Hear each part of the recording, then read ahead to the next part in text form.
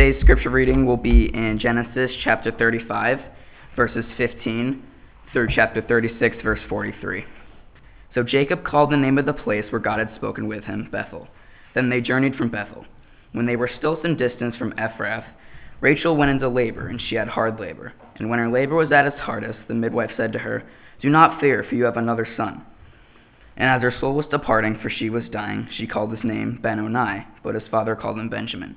So Rachel died, and she was buried on the way to Ephrath, that is Bethlehem. And Jacob set up a pillar over her tomb. It is the pillar of Rachel's tomb, which is there to this day. Israel journeyed on and pitched his tent beyond the Tower of Eder. While Israel lived in that land, Reuben went and lay with Bilhah, his father's concubine, and Israel heard of it. Now the sons of Jacob were 12. The sons of Leah, Reuben, Jacob's firstborn, Simeon, Levi, Judah, Issachar, and Zebulun. The sons of Rachel, Joseph and Benjamin. The sons of Bilhah, Rachel's servant, Dan and Naphtali. The sons of Zilpah, Leah's servant, Gad and Asher. These are the sons of Jacob who were born to him in Paddan Aram. And Jacob came to his father Isaac at Mamre, or Kiriath Arba, that is Hebron, where Abraham and Isaac had sojourned. Now the days of Isaac were 180 years, and Isaac breathed his last. And he died and was gathered to his people, old and full of days, and his sons Esau and Jacob buried him. These are the generations of Esau, that is Edom. Esau took his wives from the Canaanites: Adah, the daughter of Elon the Hittite; Aholibamah, the daughter of Anah, the daughter of Zibeon the Hivite; and Basemath, Ishmael's daughter, the sister of Nebaioth. And Adah bore to Esau Eliphaz. Basemath bore Reuel, and Aholibamah bore Jeush, Jalam, and Korah. These are the sons of Esau who were born to him in the land of Canaan. Then Esau took his wives, his sons, his daughters, and all the members of his household, his livestock, his beasts, and all his property that he had acquired in the land of Canaan. He went into a land away from his brother Jacob, for their possessions were too great for them to dwell together. The land of their sojournings could not support them because of their livestock. So Esau settled in the hill country of Seir. Esau is Edom. These are the generations of Esau, the father of the Edomites, in the hill country of Seir. These are the names of Esau's sons: Eliphaz, the son of Adah, the wife of Esau; Reuel, the son of Basemath, the wife of Esau. The sons of Eliphaz were Teman, Omar, Zapho, Gatam, and Kenaz. Timnah was a concubine of Eliphaz, Esau's son. She bore Amalek to Eliphaz. These are the sons of Adah, Esau's wife. These are the sons of Reuel: Nahath, Zerah, Shammah, and Mizah. These are the sons of Basemath, Esau's wife. These are the sons of Aholibamah, the daughter of Anah, the daughter of Zibeon, Esau's wife. She bore to Esau Jeush, Jalam, and Korah. These are the chiefs of the sons of Esau. The sons of Eliphaz, the firstborn of Esau. The chiefs Teman, Omar, Zapho, Kenaz, Korah, Gatam, and Amalek. These are the chiefs of Eliphaz in the land of Edom. These are the sons of Adah. These are the sons of Reuel, Esau's son. The chiefs Nahath, Zerah, Shammah, and Mizah. These are the chiefs of Reuel in the land of Edom. These are the sons of Basemath, Esau's wife. These are the sons of Aholibamah, Esau's wife. The chiefs Jeush, Jalam, and Korah. These are the chiefs born of Aholibamah, the daughter of Anah, Esau's wife. These are the sons of Esau, that is Edom, and these are their chiefs. These are the sons of Seir the Horite, the inhabitants of the land: Shobal, Lotan, Zibeon, Anah, Dishan, Ezer, and Dishan. These are the chiefs of the Horites, the son of Seir in the land of Edom. The sons of Lotan were Hori and Hemam, and Lotan's sister was Timnah. These are the sons of Shobal: Alvin, Manahath, Ebal, Shapho, and Onim. These are the sons of Zibeon: Aiah and Anah. He is the Anah who found the hot springs in the wilderness as he pastured the donkeys of Zibeon his father. These are the children of Anah: Dishan and Aholibamah, the daughter of Anah. These are the sons of Dishan: Hemdan, Eshban, Ithran, and Cheran. These are the sons of Ezer: Bilhan, Zavon, and Achan. These are the sons of Dishan: Uz and Aaron. These are the chiefs of the Horites: the chiefs Lotan, Shobal, Zibeon, Anah, Dishan, Ezer, and Dishan. These are the chiefs of the Horites, chief by chief in the land of Seir. These are the kings who reigned in the land of Edom before any king reigned over the Israelites. Bela, the son of Beor, reigned in Edom, the name of the city being Dinhaba. Bela died, and Jobab, the son of Zerah of Bozrah, reigned in his place. Jobab died, and Husham of the land of the Temanites reigned in his place. Husham died, and Hadad the son of Bedad, who defeated Midian in the country of Moab, reigned in his place. The name of his city being Avith. Hadad died, and Samlah of Mazarek reigned in his place. Samlah died, and Shaul of Rehoboth on the Euphrates reigned in his place. Shaul died, and Balhanan the son of Akbor reigned in his place. Balhanan the son of Akbor died, and Hadar reigned in his place. The name of his city being Pau. His wife's name was Mehetabel, the daughter of Matred, daughter of Mezahab. These are the names of the chiefs of Esau according to their clans and their dwelling places. By their names, the chiefs Timnah, Alva, Jetheth, Aholabama, Elah, Pinan, Kenaz, Teman, Mibzar, Magdiel, and Iram. These are the chiefs of Edom, that is Esau, the father of Edom, according to the dwelling places in the land of their possession. This is the word of the Lord. Not an easy passage to read, I don't think I need to tell you. And I'll let you know right off the bat that it is not an easy passage to preach. It's a rather long portion of Scripture, and it doesn't contain anything that I can tell that is super surprising or flashy. You know, there's nothing real juicy in here that a guy can latch onto and say, that'll preach. On the contrary, it's all very ordinary. And let's just face it, that's what life is like most of the time, isn't it? It's all very ordinary.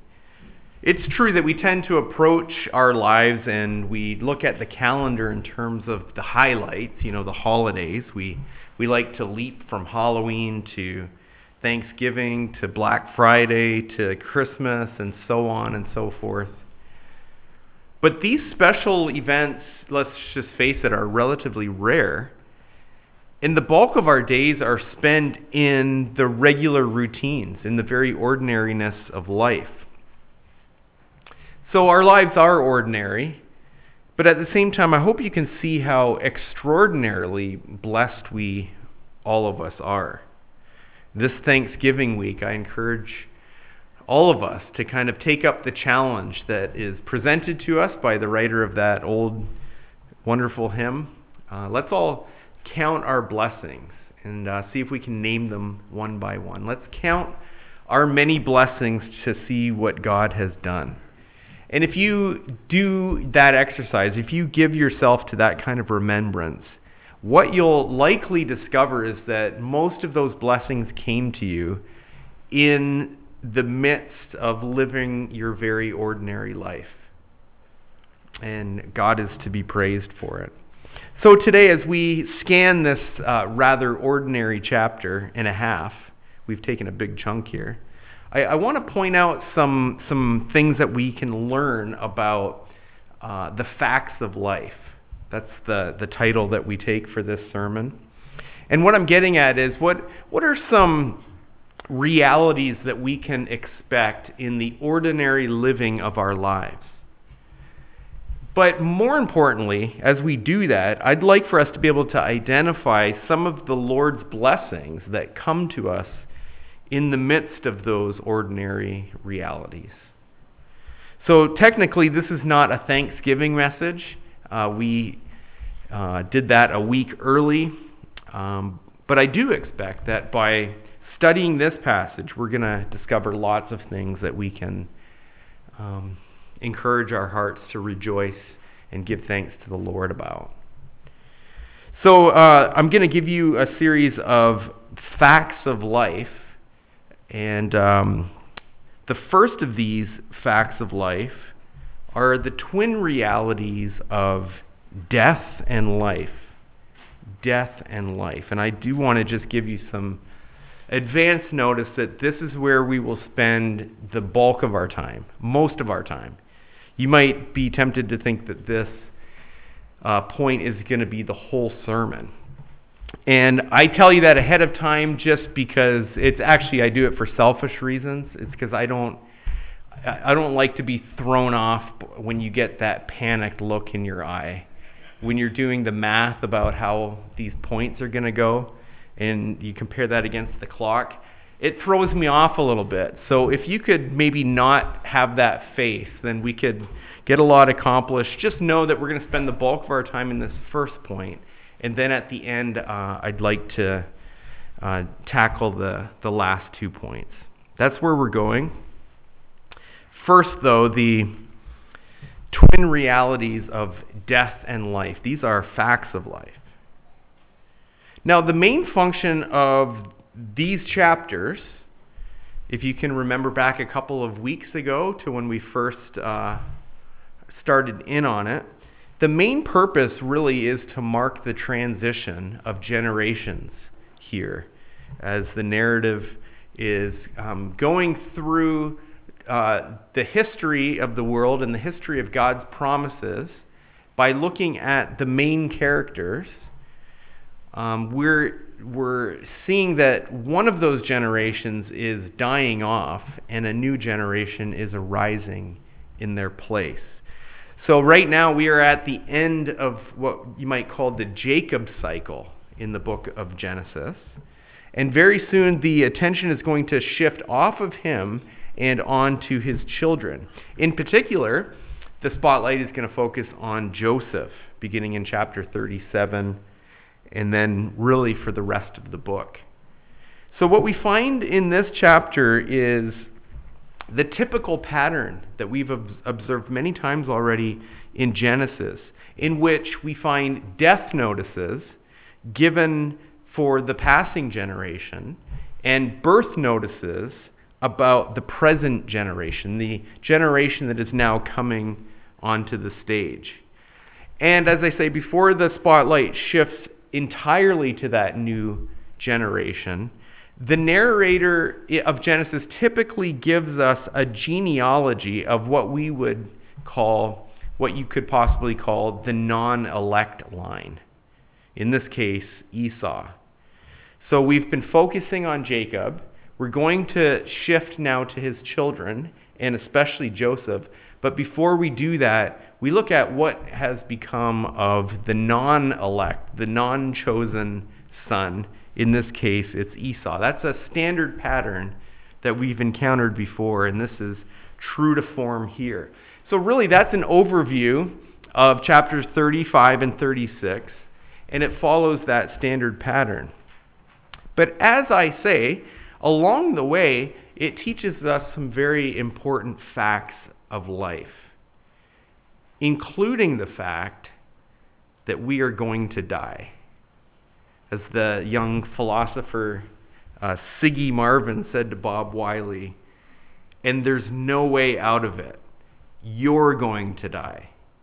I'm going to die. It's going to happen.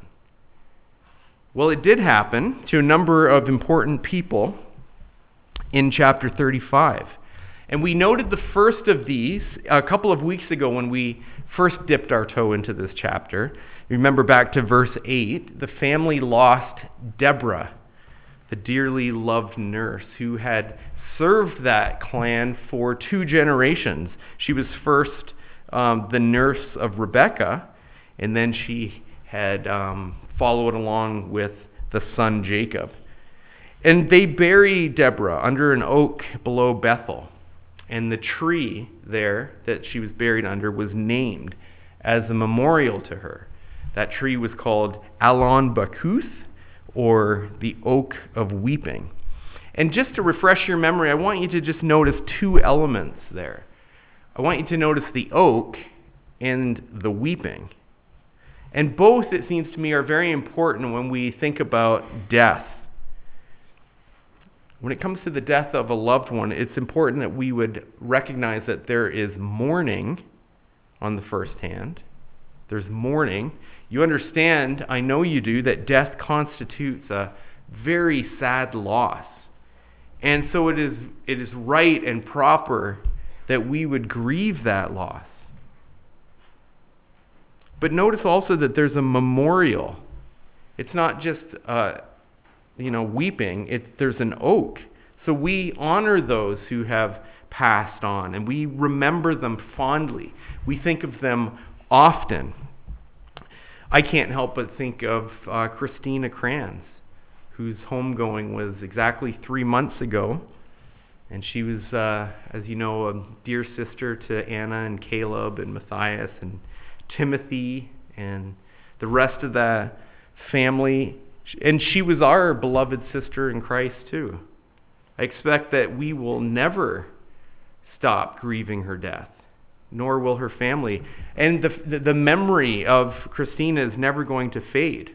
Like Deborah, she was a godly nurse, and I was very thrilled to read in the news today, or a couple days ago, that she was posthumously given the Daisy Award at Noyes Hospital, which is an award that's given for extraordinary skill and care in nursing. And that's exactly as it should be.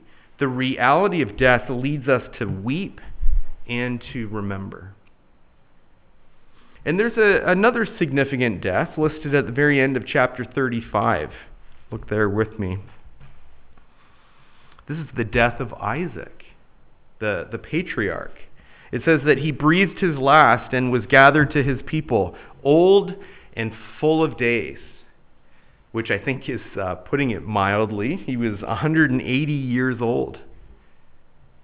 And then it says, and his sons Esau and Jacob buried him. Now, out of all the patriarchs, Isaac is the one that has the least amount that's written about him. You know, he's the one that we know the least about. He seems to have lived a much quieter, simpler life. Spiritually speaking, we know from the little that we do know, we know that he too had his ups and downs.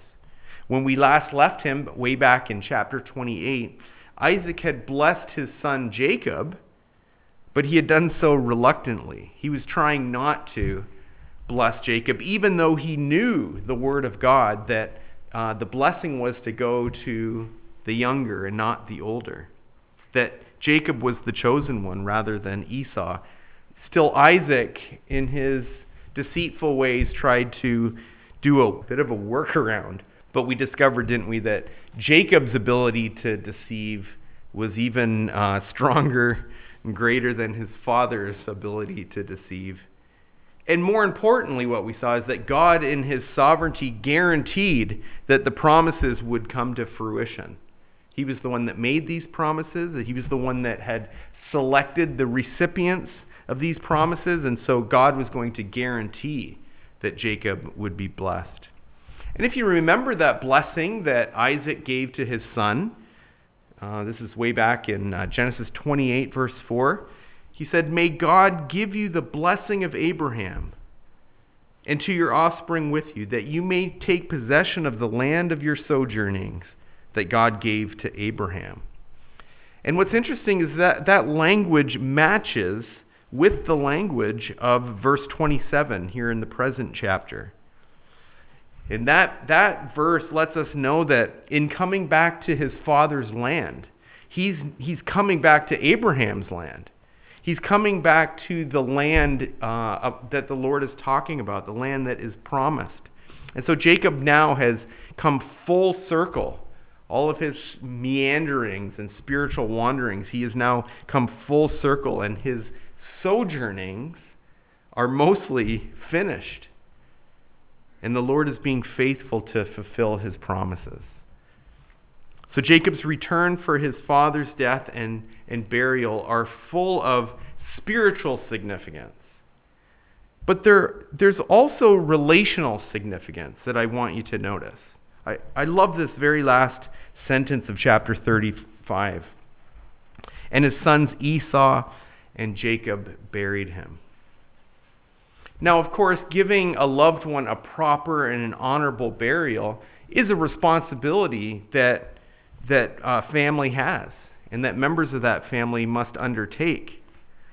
So these boys are doing their duty when they come together to bury their father and settle all of his affairs.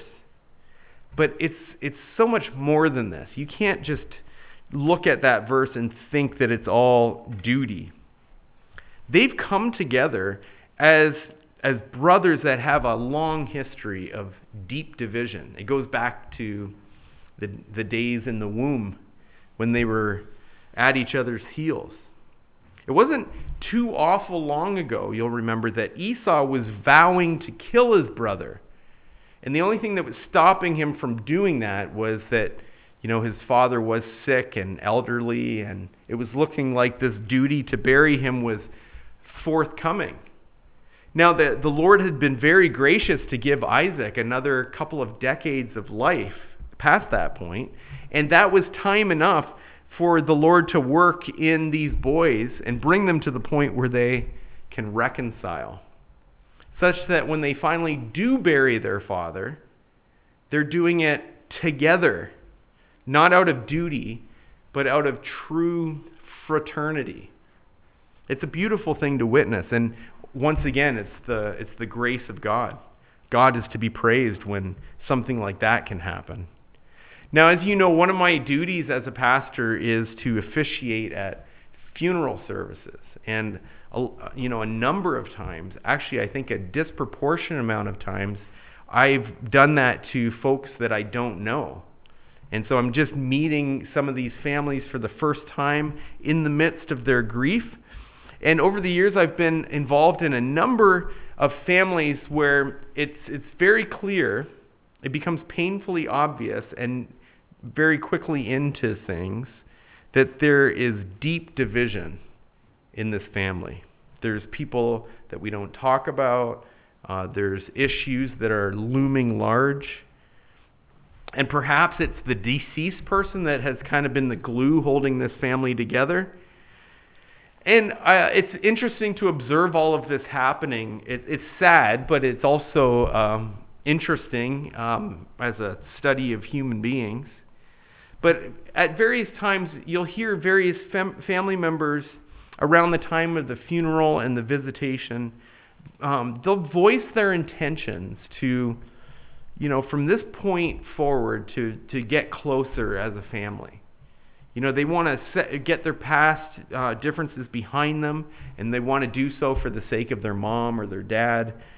And they desire to truly love one another moving forward. That's their voiced intention. Well, I've also been around long enough to know that those good intentions practically never happen. It never materializes. The ceasefire expires, and typically around the time of the reading of the will. It's just uncanny how that happens. And I've realized over the years that it is a rare gift indeed. It's a grace of God when a family is truly unified, when a family can even grieve together and work together in order to honor their deceased siblings or parents. And likewise, as I said, it's a testimony to the grace of God and to the work of God in their lives that Jacob and Esau are truly unified when they bury their dear father. The blessing of God, when you're thinking about how the Lord has richly blessed you, and no doubt you'll say things like family and friends, but I want you to just dig a little deeper and recognize that is not your own doing. That is not an easy and a natural and a normal thing.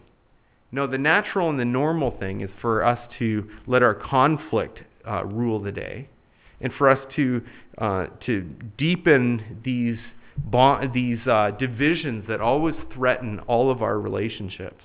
If you can thank God for your family, then at the same time you can thank God for his work in your heart and in other people's heart to help you to forgive each other and to help you cover over in love a multitude of sins.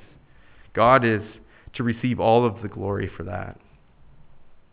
So we've talked about the first death and the last death mentioned in chapter 35.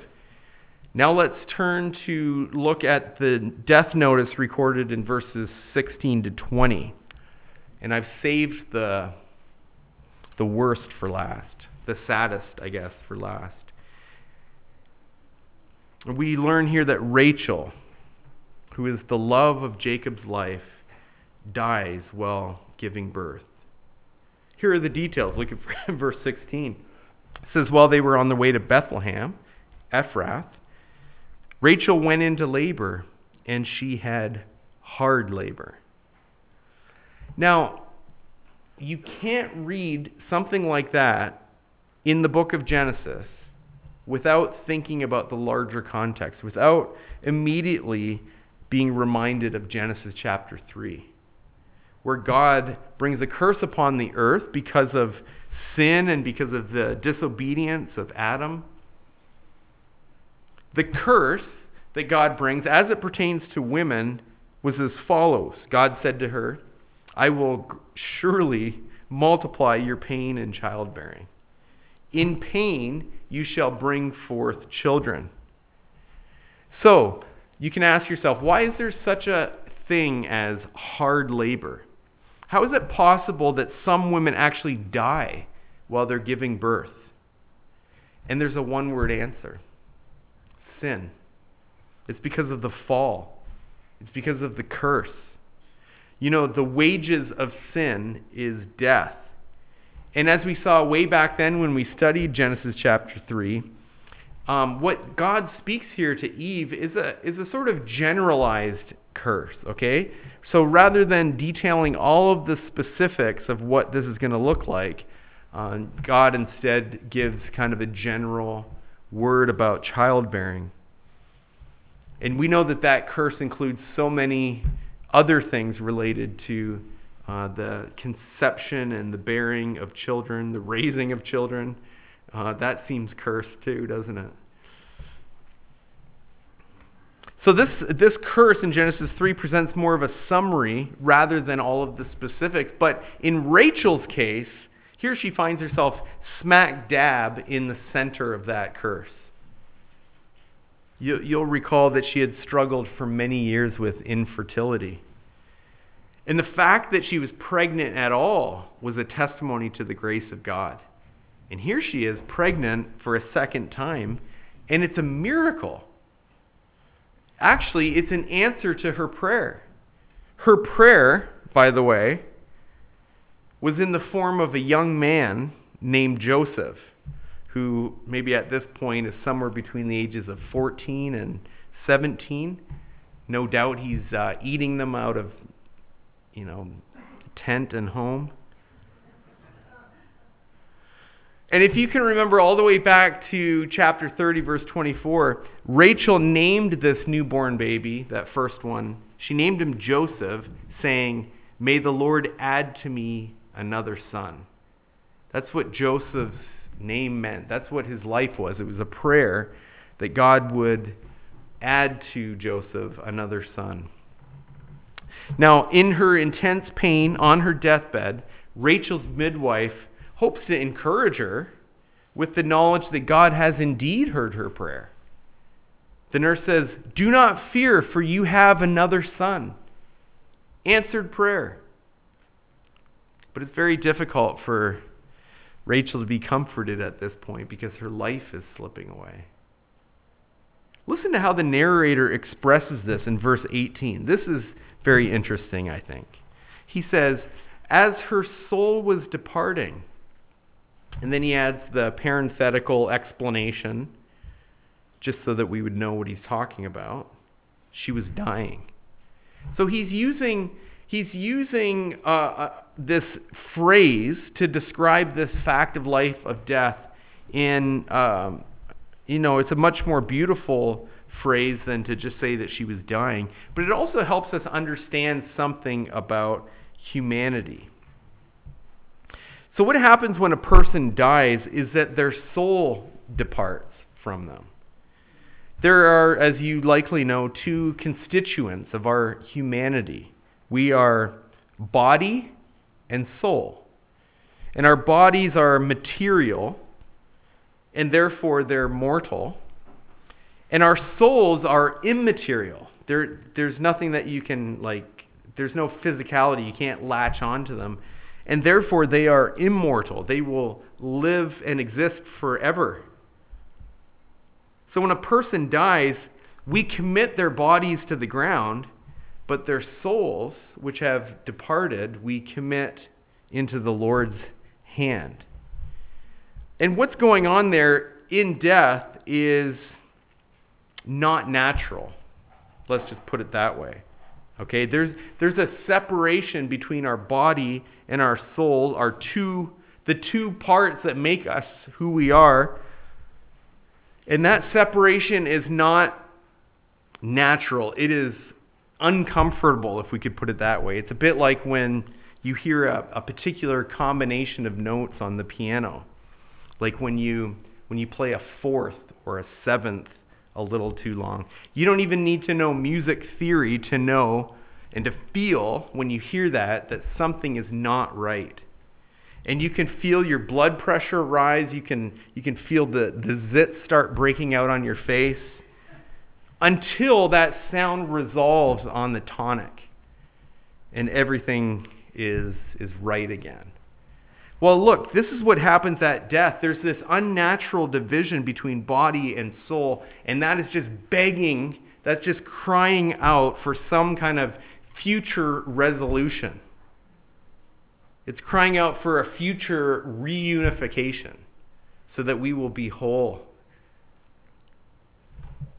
I'll just leave that thought with you. It's a beautiful thought. And as she is dying, Rachel names the son that the Lord has given to her. She calls him Ben-Oni, which very likely means son of my sorrow. There's some different interpretations of what this could possibly mean, but I think the context supports this understanding of that name, son of my sorrow. And let's face it, that's a pretty bleak name to name a kid. I was tempted at this point in my sermon to give you some examples of English names that are also very bleak, names that mean sadness and sorrow and despair. But I thought, no, I'll get in trouble if I do that. With my luck, there'll be a visitor who has that name, and I'll be here saying that's a really bleak name. So we have names like that too. Let me just leave it at that. But it's a pretty good indication, isn't it, of where Rachel's head is at the time. But I also want you to notice where Jacob's head is at. No doubt he's mourning. Okay, he's just lost his dearest wife.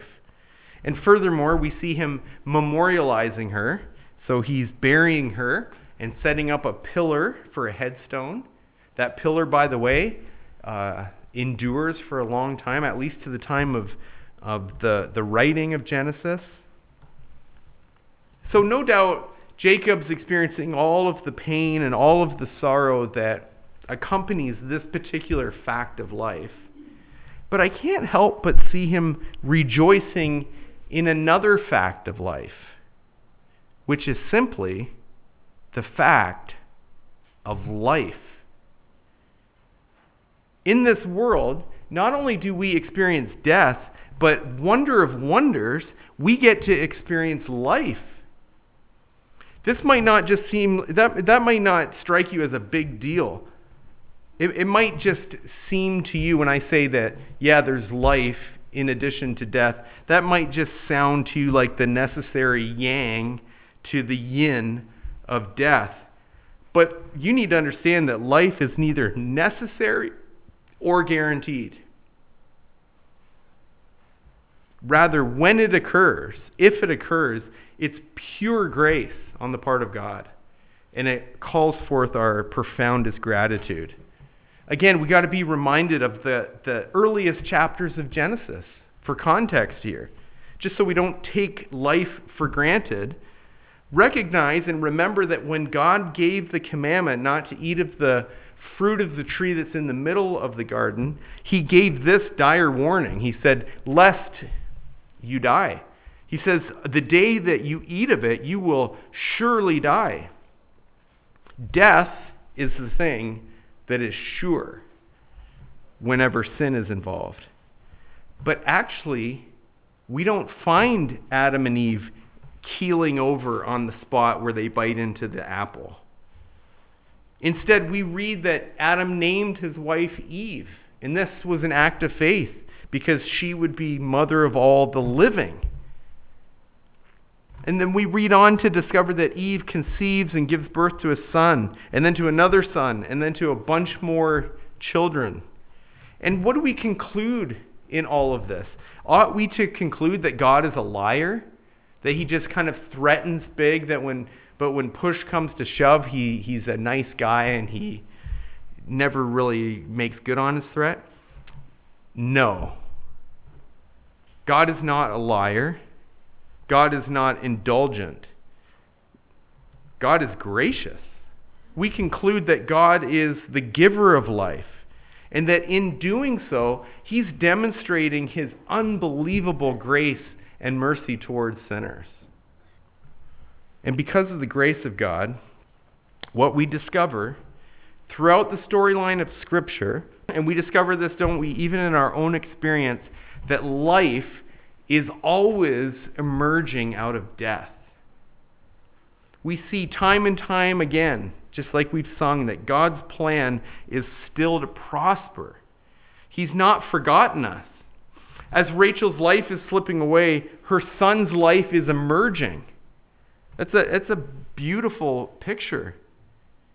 And this son that's emerging is son number 12, as the text goes on to say, making a complete set. These 12 tribes are going to become, each of them, great nations. And together, the nation of Israel, tribes of one great nation. And down through the history of this nation, because of their own sin and their own disobedience, they're going to go into exile. They're going to at times face annihilation. There's going to be death warrants put out for their firstborn sons in an effort to do some genocide, some ethnic cleansing. And it's going to look, at many points in the history of Israel, like they're headed inexorably to death and to destruction. But because of the grace of God, life is going to emerge instead. A shoot is going to spring out of a stump that you thought was dead and gone. Just when Israel is at its lowest point, deep in sorrow, facing death, another woman is going to be on her way to Ephrath, pregnant. But this woman actually will make it all the way to Bethlehem, and there she's going to give birth to a son who will be hope for that nation, and indeed is going to be hope for the entire world, who will be the epitome of light and life to all who believe in him. And eventually, this boy, when he becomes a man, will also die. Not because he was a sinner and needed to die, but because he was bearing sin in the place of sinners like us. And this man would also be buried. But just when his disciples' sorrow was the deepest, on the third day, when the grave was confident enough to start doing a little bit of a victory dance, life emerged out of death. Friends, do you understand what the resurrection of our Lord Jesus Christ means? It means that when it comes to the facts of life pertaining to death in life, life is the thing that persists. Even though life is not the thing that was necessary and expected in the first place, life is the part of that equation that persists into eternity. It means that in the contest between sorrow and glory, glory is the one that's going to last. Indeed, as we read in Scripture, sorrow may last for the night, but joy comes in the morning. And I know that many of you, even right now, are grieving the loss of loved ones. Whether that loss occurred recently or within the last year, or whether it occurred a long time ago, and the pain is still fresh and raw. And I understand that when the holidays come around, it's often that's when we feel the sting of that pain and that death most acutely. right? We have so many memories that are attached to special occasions that we can't help but see that person's face time and time again when we're, looking at our mental slideshows. And then there's an empty seat at your Thanksgiving table that is just glaringly obvious. Our family spent last Thanksgiving with the Englerts. And Carlene prepared the most delicious meal, and we stuffed ourselves to the gills. And then we laughed as we looked at old photographs that depicted Carlene's hair as bright red as Jonathan's. And this year, I haven't been able to think about Thanksgiving even once without a stab of pain. So I'm not pretending that any of this is easy. Death sucks. And in case you're wondering if there was maybe a more delicate, appropriate way for me to say that, there wasn't. It does. And it seems to be relentless. Death's attack and its presence. Just a couple of days ago, Rob Wilson sent us an email to let us know about the passing of a couple of dearly loved men in our community. On Wednesday night, Krista Barrow lost her stepbrother in an accident, and death is just assaulting us and assailing us from every side. And by the way, can I just say this as an aside? This is all the more reason to deal tenderly with people. People are hurting deeply. Be sensitive. Weep with those who are weeping, Scripture commands us. And don't always be flippant and assume that people share your joyful outlook and expectations for the season. For many people, this Thursday is the day that's going to be black, not Friday. For many other people, their Christmases are not going to be white. They're going to be blue.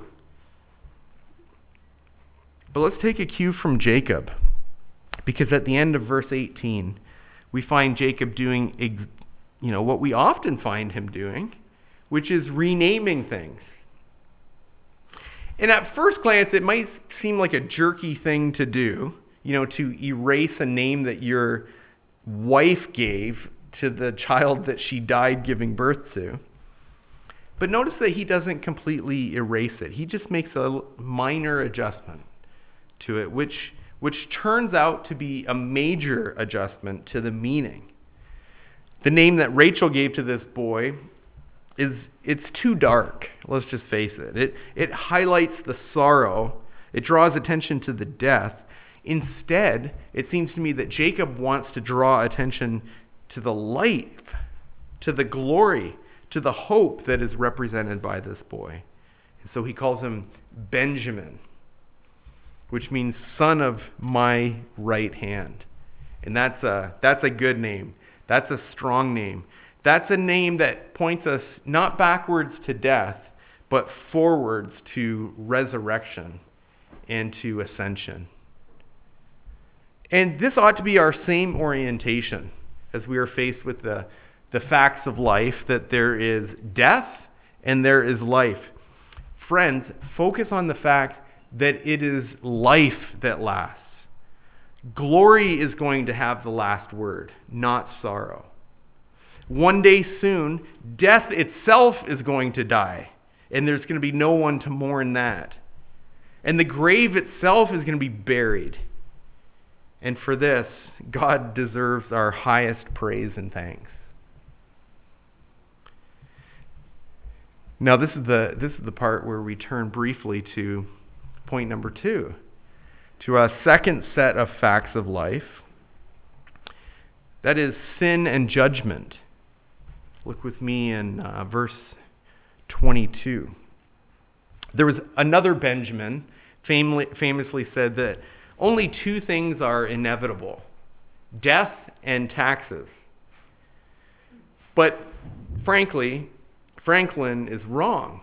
There's many more facts of life. There are way more than just 2 inevitable things. sin is an inevitable thing. And as long as there are people dying and people being born, there will always be sin. The psalmist really is speaking on all of our behalves when he says, "In sin did my mother conceive me." That's not talking about her sin around the circumstances of his conception. No, that's a reference to his nature that is imparted to him and to us by virtue of the fact that we are born in Adam, that we have flesh.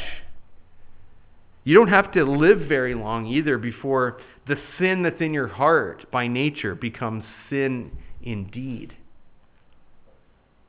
Likewise, we never progress very far at all in the text of Genesis before we're confronted with yet more sin. And so we read this little tidbit in verse 22. While Israel lived in that land, Reuben went and lay with Bilhah, his father's concubine. Mercifully, those are all of the details that were given. So we're not even exactly sure what motivated this despicable act, this unspeakable evil, this incredibly dishonoring act, to cuckold your own father. Perhaps this was driven purely by Reuben's lust, but it's also possible that he did this in order to dishonor Bilhah, who's Rachel's maidservant, so that she wouldn't become the favorite wife now that Rachel's gone, so that actually his own mother Leah might finally have the place of prominence. Maybe that's what motivated it. It's also possible that this was sort of a power move to wrest the leadership of the family away from his father. At the end of the day, we're not sure why, but we are sure what, and it is disgusting. It's grievous sin. What was Jacob's response?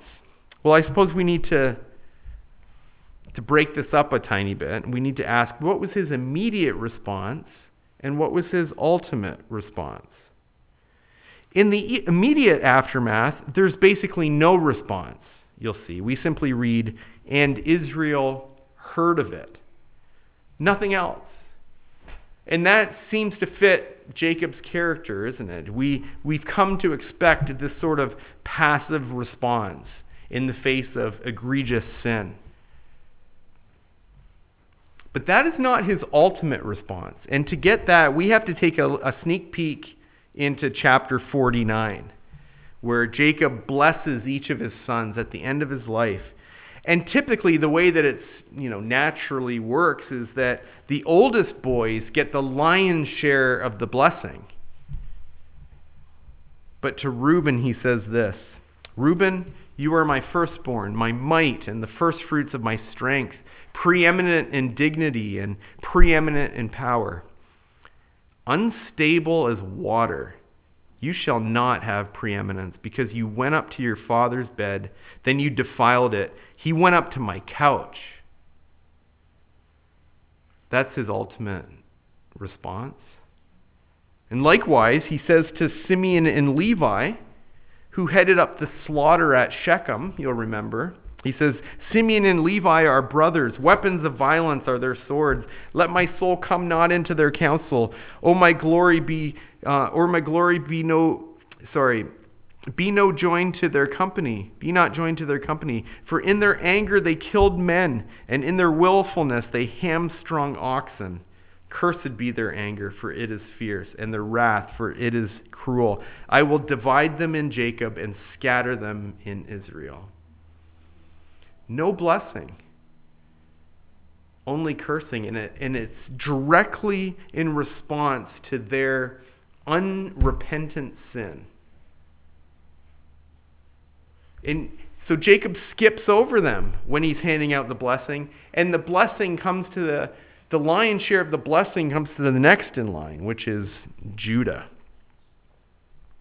Now, at the time, think about these older boys. They may have thought that they were getting away with their sin, but make no mistake, Jacob heard, And he knew, and he remembered. At the same time, there may be some of you here today who are sinning, and in a very willful, deliberate sort of a way. Perhaps you're sinning egregiously. You would be mortified to know if the rest of us knew the precise ways in which you were sinning. And maybe you're thinking that you're getting away with it. You might even think that your thoughts or your deeds can't be that bad, or if they were, God would have, struck you immediately with lightning. But you need to understand that God sees, and God knows, and God remembers. He will not be mocked. He will not let the guilty go unpunished. Don't think of his present silence. You should never interpret that as an endorsement of who you are and what you're doing. That would be a fatal mistake. I mean that literally. It would be fatal. You will perish in your sins. Rather, here's what you should think about the Lord's silence. Interpret that as his patient kindness towards you. And his kindness is designed to lead you to repentance. You ought to confess your sin. You ought to cast yourself on the mercy of God. The good news is if you do that, he will save you. He will, through the blood of his Son, the Lord Jesus Christ, your sins can be fully forgiven. Past, present, future, fully forgiven. You will be spared his wrath, his eternal anger. And you know what you'll receive instead? Eternal life. Glory.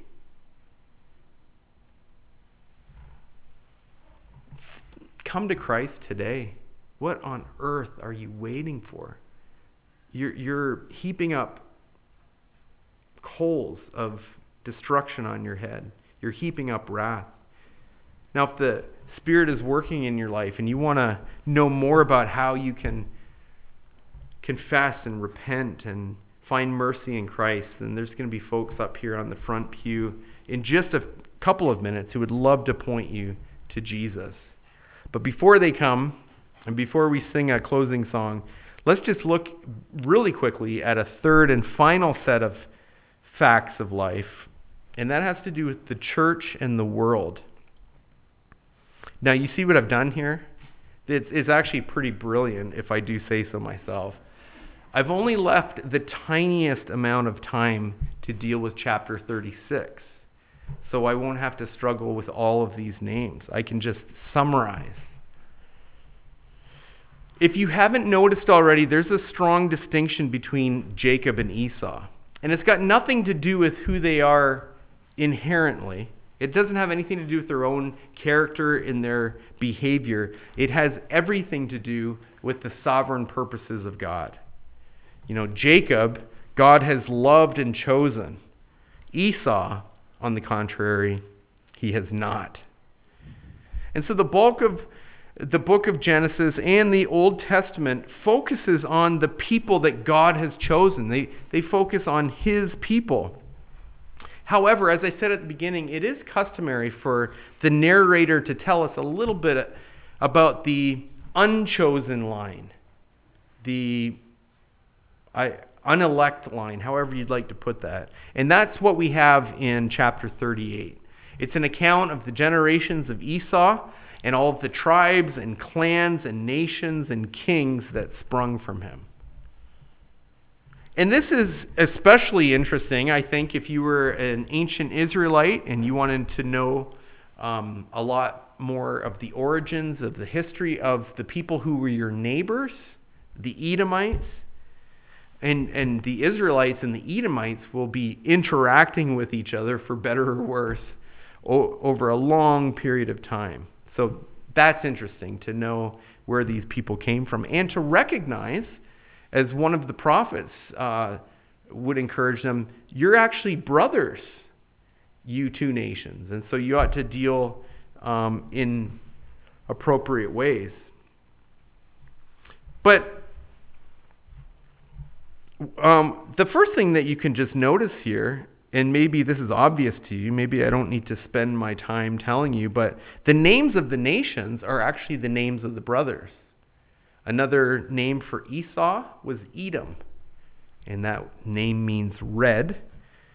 And then God had given Jacob the new name of Israel, and the nations that bore their names were bearing their names. They were the figureheads that gave rise to these nations. Now, there's lots of differences between these brothers, and therefore between the nations that we discover in chapter 36.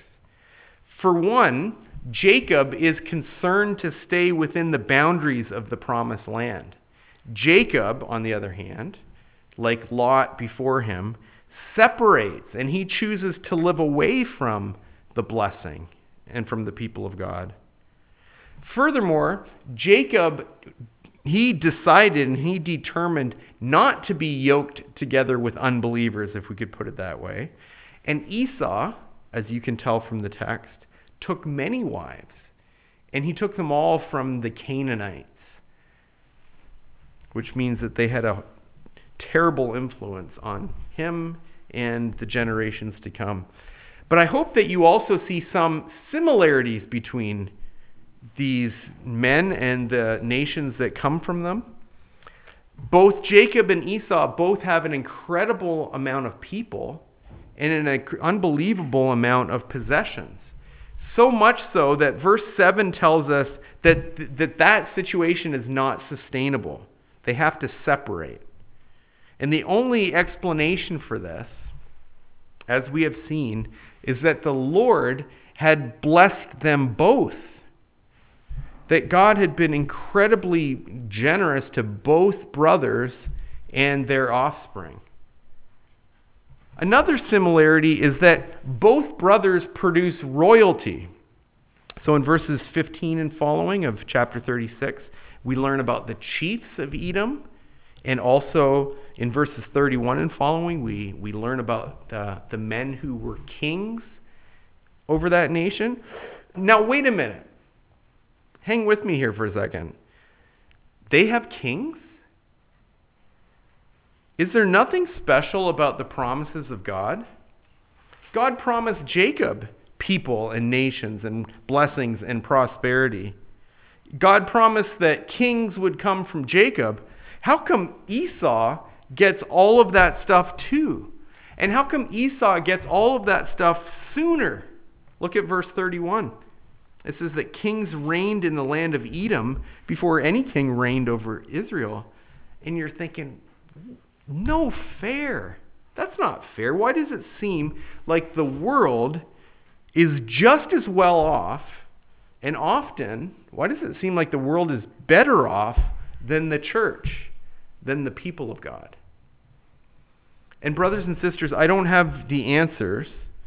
I don't have all of them, but I do know this, that is all that the world has. And everything that they have will one day be taken away from them. And here's the one thing that they don't have: God himself. The heart of God's promises to his people is this: I will be their God, and they will be my people, a people for my own possession. You know, the best that Black Friday has to offer, and even if you stack up all that Black Friday has to offer, it doesn't even come to the comparison. It doesn't even show up for the comparison between what it means to have God as your God and what it means to be declared one of his people.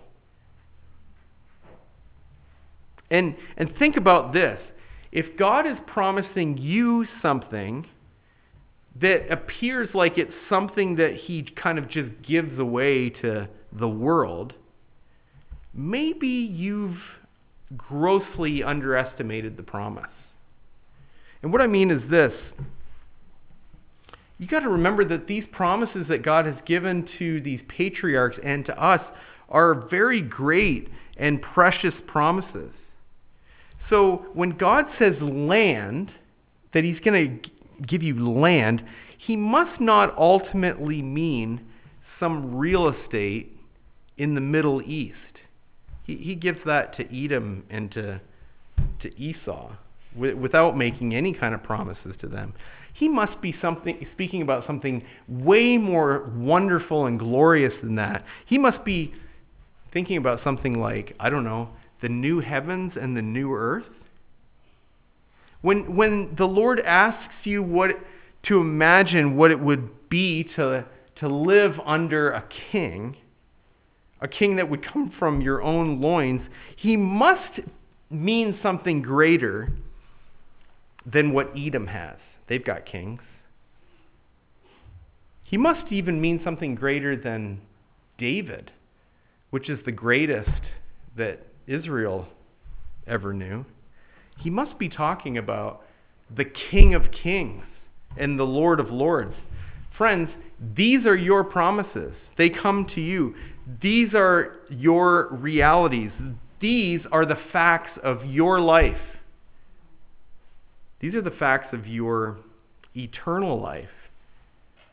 So I would strongly encourage you, especially as this season, this Christmas season comes upon us, and everything that the world has to offer just seems so alluring and so attractive. Put all of your hope and trust and pursue with all of your life these promises.